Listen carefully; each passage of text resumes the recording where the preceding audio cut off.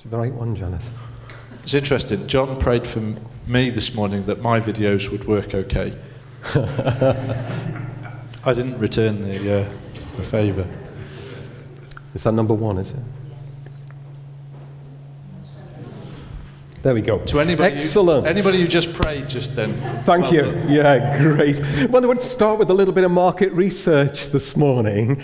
Graham entitled the talk today, Sabbath Rest. So the word Sabbath is on the screen. I just wonder how the word Sabbath makes you feel. And I'm interested to know if it's people of different age groups feel differently about that word. And it strikes me that there's three different responses we could have. We could have a sort of negative response, we could have a very positive response, or we could be just somewhere, whatever. Anybody feel really positive about the word Sabbath? Just raise a hand. Okay. Some people say that. Anybody got sort of negative vibes about the word Sabbath? Okay, equal number of people as far as I can see. I guess the rest of you, hey, oobla-dee, oobla-da, life goes on, all of that sort of stuff. I just wanted to ask a question this morning. Is the Sabbath for people in their experience a bane or a blessing? And it sounds like we've got a mixed response here. And I do suspect it might relate to our age range and all of that sort of thing. According to the Ten Commandments, which obviously are very important, Sabbath is intended to be a day of rest from labor. 1 day in 7 kept holy, that is set apart, made different from the others. And God, when he gave the Ten Commandments, intended this as a positive thing for the benefit and blessing of human beings made in God's image. Very, very positive. But by the time that Jesus was ministering, the Sabbath had become a burden because of the demands that the Pharisees put on the people. And what had happened was this: a straightforward gift of a day of rest had led to a minefield of interpretations as to what constituted breaking the Sabbath. And the rabbis had identified 39 categories of prohibition on the Sabbath. Not 39 rules, but 39 categories of rules. There were all sorts of things that you weren't supposed to do on this day, according to the rabbis and the sort of agents at the time of Jesus, the Pharisees. Now, there's a great irony in our Bible passage from Matthew today. For at Matthew 11:25, Jesus says, "Come unto me, all you who are weary, and I will give you rest." And then straight over into chapter 12, the party-pooping Pharisees are nitpicking over what Jesus does on the Sabbath, the day of rest. It's worth noting, and I'm sure you know this anyway, that the chapter and verse references in our Bibles are relatively recent additions. I'm glad they're there because it helps us find our place, but the chapters and the verses don't necessarily fall in the right places for the action that's taking place. This is one place where the chapter break between chapter 11 of Matthew and chapter 12 of Matthew is most unhelpful. For Jesus says, "Come unto me and rest. My burdens are not only light, I will share the load with you. We'll do life together." But the rabbis have produced a Sabbath burden for every eventuality, and the Pharisees of Jesus' day have become a sort of religious police force. Looking over your shoulder to make sure you're not seen to break a Sabbath regulation is burdensome. It wasn't so much that Jiminy Cricket was sitting on your shoulder encouraging you to always let your conscience be your guide. It was as if every Jewish person at the time of Christ had a Pharisee on their shoulder. And the eagle-eyed Pharisees were determined to catch Jesus out. Your disciples are picking and eating grains in the fields. That is work. Gotcha! You are healing on the Sabbath. Naughty, naughty. And Jesus, the same Jesus who wants us to experience his rest, says to the Pharisees, "Give us a rest." In point of fact, he says three things. Here are what is the things that he said. Verse 8, "For the Son of Man," that's Jesus' pet name for himself, "the Son of Man is Lord of the Sabbath." In other words, it's my day, so it's my rules. Second thing he said is this: it's lawful to do good on the Sabbath. Healing people is great. You wouldn't leave your sheep in a pit if it fell in there on the Sabbath. You'd pick it out. This is a day for doing good stuff. And then in a parallel passage in Mark's Gospel, Jesus says, the Sabbath is made for man, not man for the Sabbath.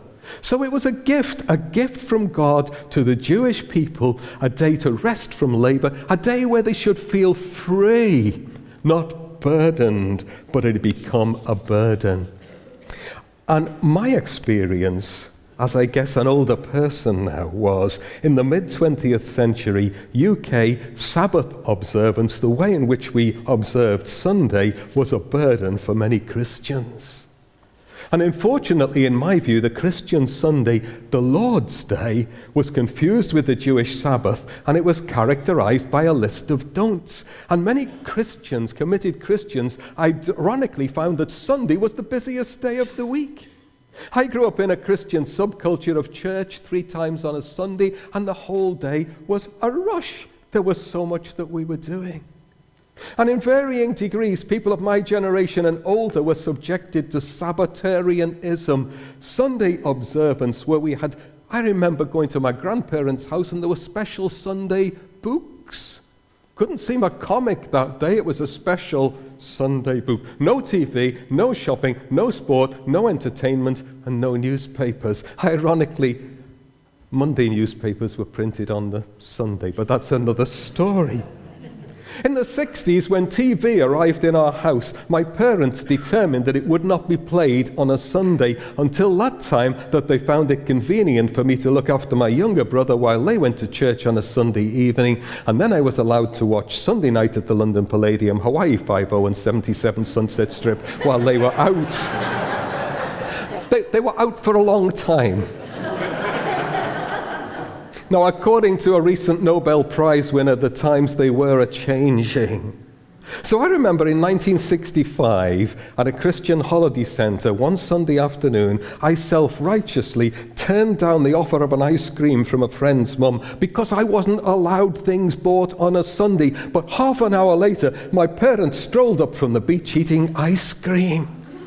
Apparently Sunday rules were suspended on holiday, and I felt a sense of betrayal.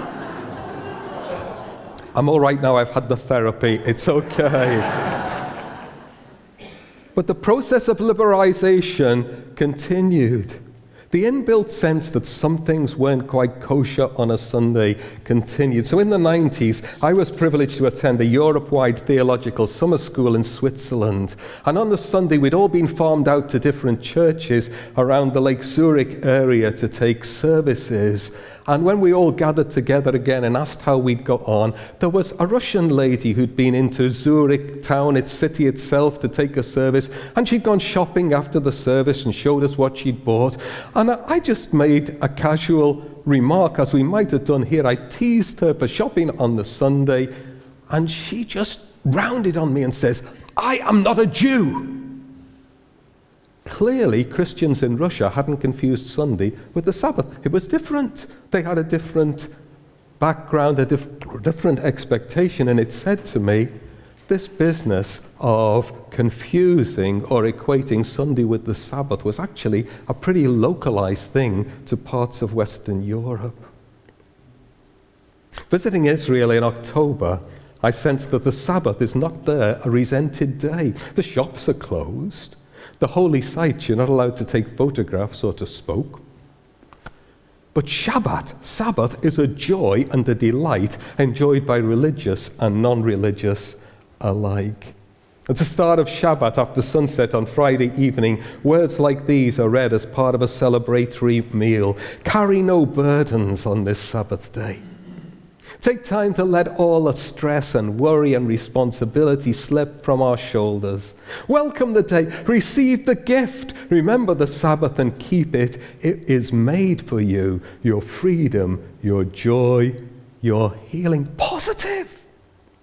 Judaism 101, a web-based introduction to Jewish belief and practice, states, Shabbat, that Sabbath, frees us from our weekday concerns, from our deadlines and schedules and commitments. During the week, we're slaves to our jobs, to our creditors, to the need to provide for ourselves. On Shabbat, we are freed from these concerns, much as our ancestors were freed from slavery in Egypt. Now, I'm only too well aware that probably more than 50% of us here have never experienced the burden of Sabbath keeping. This little cartoon sort of sums it up. Our grandfathers called it the Sabbath, our fathers called it Sunday, and we call it the weekend. And I guess that's how it is for most of us, for most people. And I would hazard also for many Christians, Sunday is just another day on which some have to work, on which sport is played, on which shops are open, theatres and cinemas are available. You've never known any different, and you don't share my inherited hang-ups, because somehow it wouldn't feel right for me to go to the theatre or the cinema on a Sunday. And I can't justify that in my head, but somewhere inside, because of the way that I was brought up and because of the life that I lived, it just wouldn't feel somehow right. And maybe you share my hang-ups, some of you here, and maybe we don't need to have those hang-ups, and maybe we need to be set free. So please be patient with me for a few moments longer while I address those who share my hang-ups. To those who feel guilty for doing things on a Sunday which you would happily do on other days, I want to say three things, and it's really the same things that Jesus said to the Pharisees at that time, with a little bit more. The first one is this: I don't believe Sunday is the Jewish Sabbath. If we get rid of that idea, it releases us and sets us free to make Sabbath time and to enjoy it as God gifted it to be. For the Sabbath was made for man, not man for the Sabbath. Time out in the week is for us. It's a benefit for us. Sometimes we say it's 1 day in 7 for God. Actually, the Bible teaches 7 days in 7 for God. And God graciously is saying you can have 1 day for yourself. A day of rest from labor. It's something different. Jesus is Lord of the Sabbath, and he invites us to take rest. He says, "Take my yoke upon you." I guess most of us would understand what the yoke is. It's what's joining the two beasts together there as they pull the plow or as they pull a cart or whatever. And Jesus is using this agricultural allusion to say, I've got a yoke. And if you come under my yoke, then we're going to share the burden. And the burdens I place on you and the burdens I share with you are going to be light. It's not going to be incredibly hard and burdensome for you. Take my yoke upon you. Many of us will remember this song. It says, Jesus, we celebrate your victory. Jesus, we revel in your love. Jesus, we rejoice you've set us free. Jesus, your death has brought us life. You remember that one? And the chorus says, it was for freedom that Christ has set us free, no longer to be subject to a yoke of slavery. And Sabbath observance, the way in which it was reinforced by the Pharisees in the time of Jesus, the way in which it was inflicted on Sunday and enforced on some of us and our forebears in this country and also in the United States, it was actually to put a yoke of burdens on us, which was different from what Jesus says, because Jesus says, you're not under a yoke of slavery to watch that you're not doing this, to watch that you're not doing that. Come under my yoke, and we'll do life together, and it will be restful, and it will be light, and it will be easy. And if you've got hang-ups about the Sabbath, and Sunday, and things are mixed up, and things are in your heart that you can't really rationalize in your head, I just want to say to you today, receive the freedom that Jesus gives. Let Jesus take the strain of those burdens.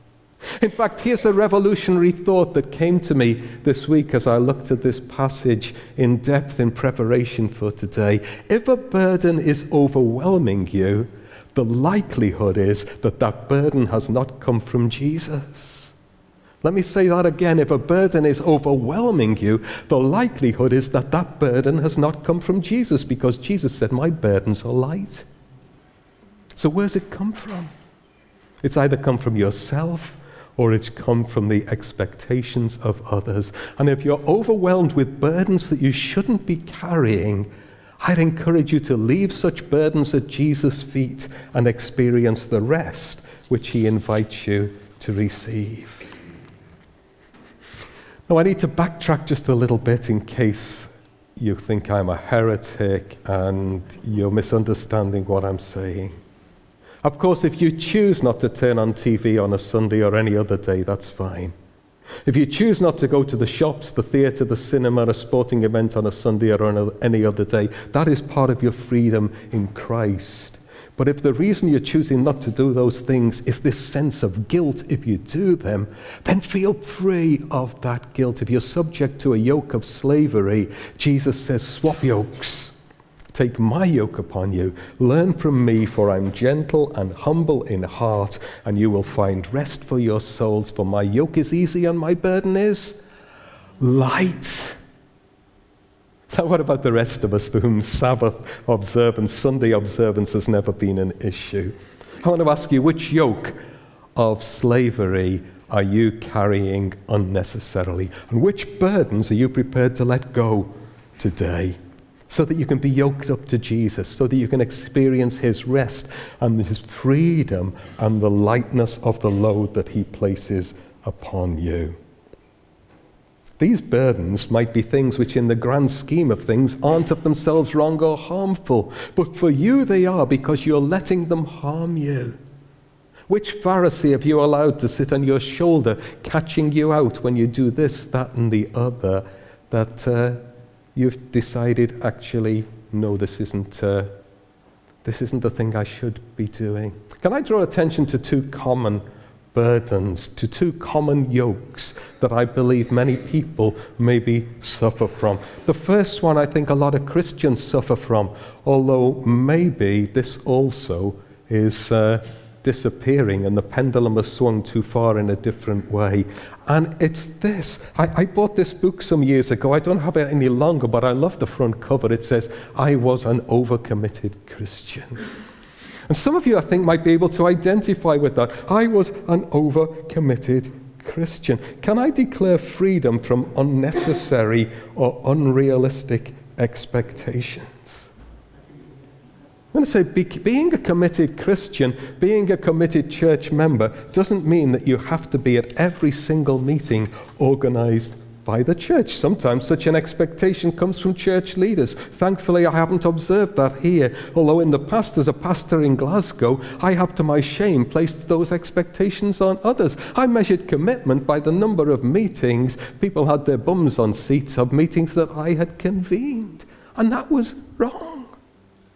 Most often the expectation comes from yourself, informed by your upbringing. You feel guilty if you're at home when the church doors are open for worship, teaching, fellowship, or prayer. It's okay to stay at home and do other stuff. Not all the time, but some of the time. Of course, it's a pendulum swing. If you only show up at church services when you're on a rota, you should maybe be asking a different set of questions. A communion liturgy familiar to me from my childhood goes like this: come to this sacred table not because you must, but because you may. In other words, we respond to invitation more than to obligation.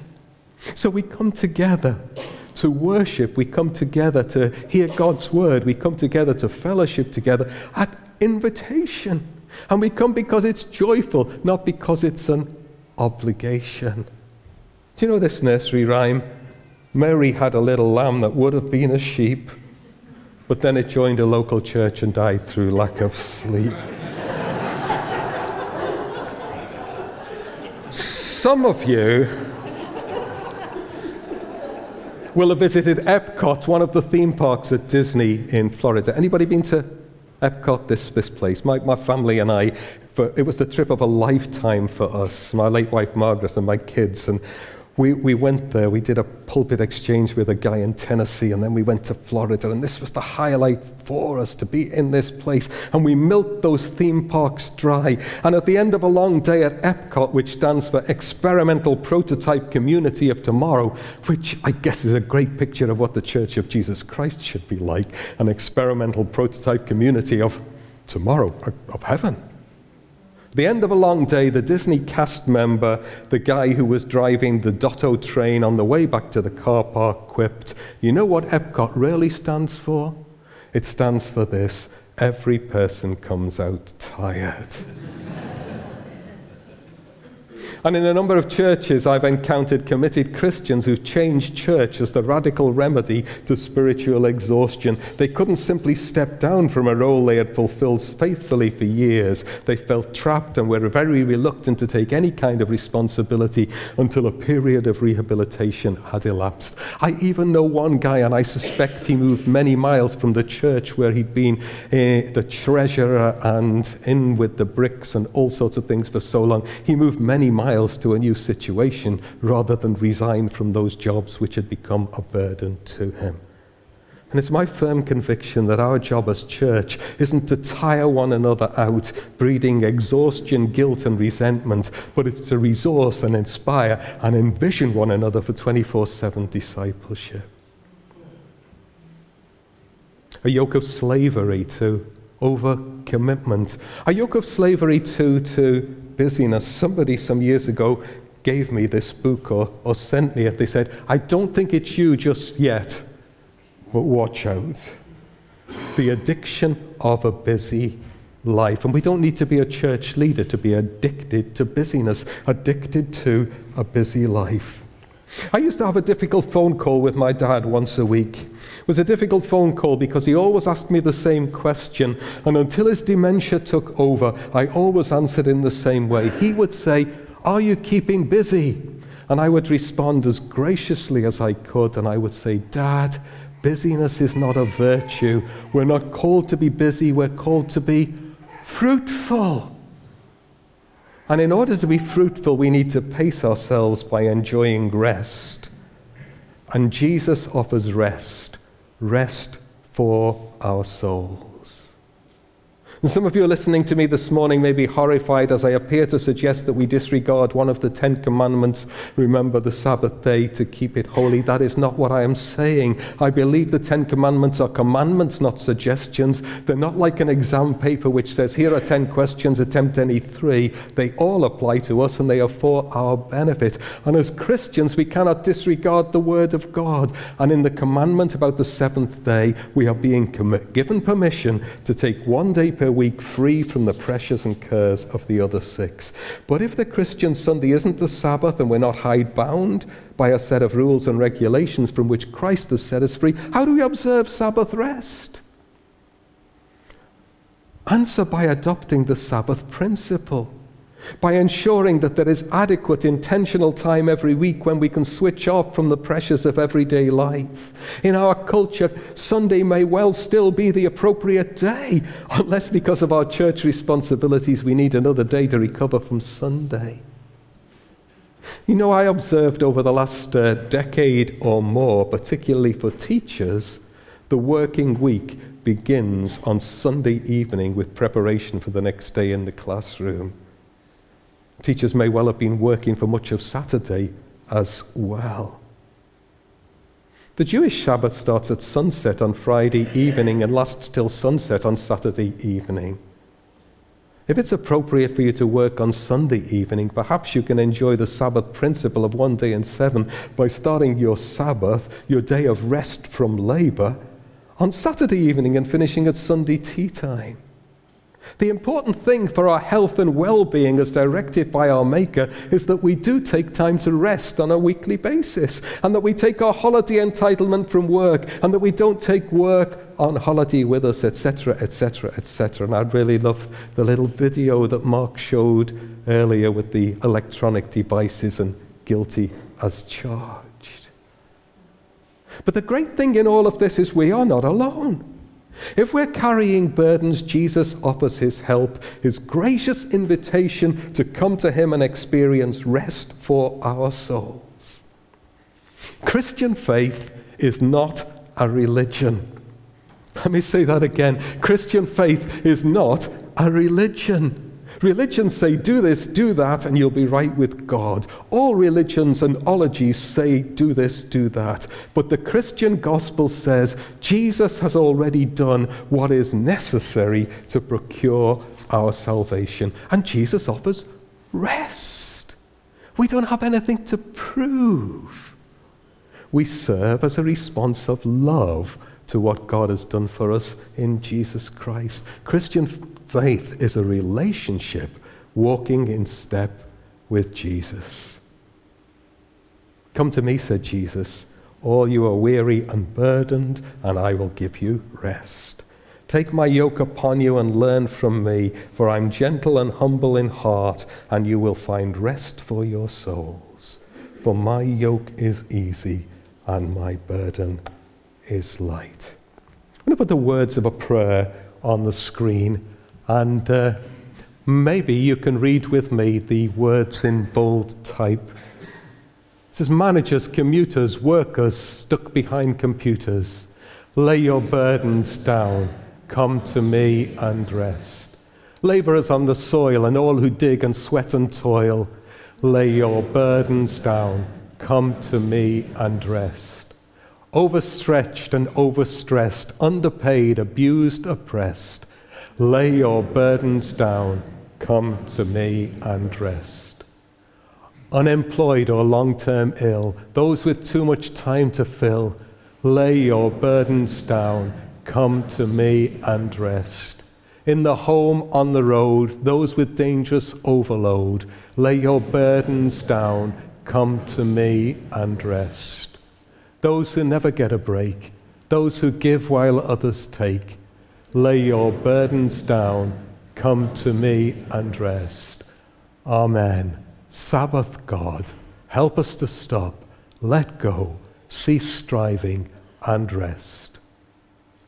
Amen. Our Heavenly Father, this word this morning will have spoken to some people more than others. Parts of this talk this morning will be completely irrelevant to some of the people here, but for some people here, this talk will have hit right home. Your Holy Spirit will have applied it to people's lives and situations.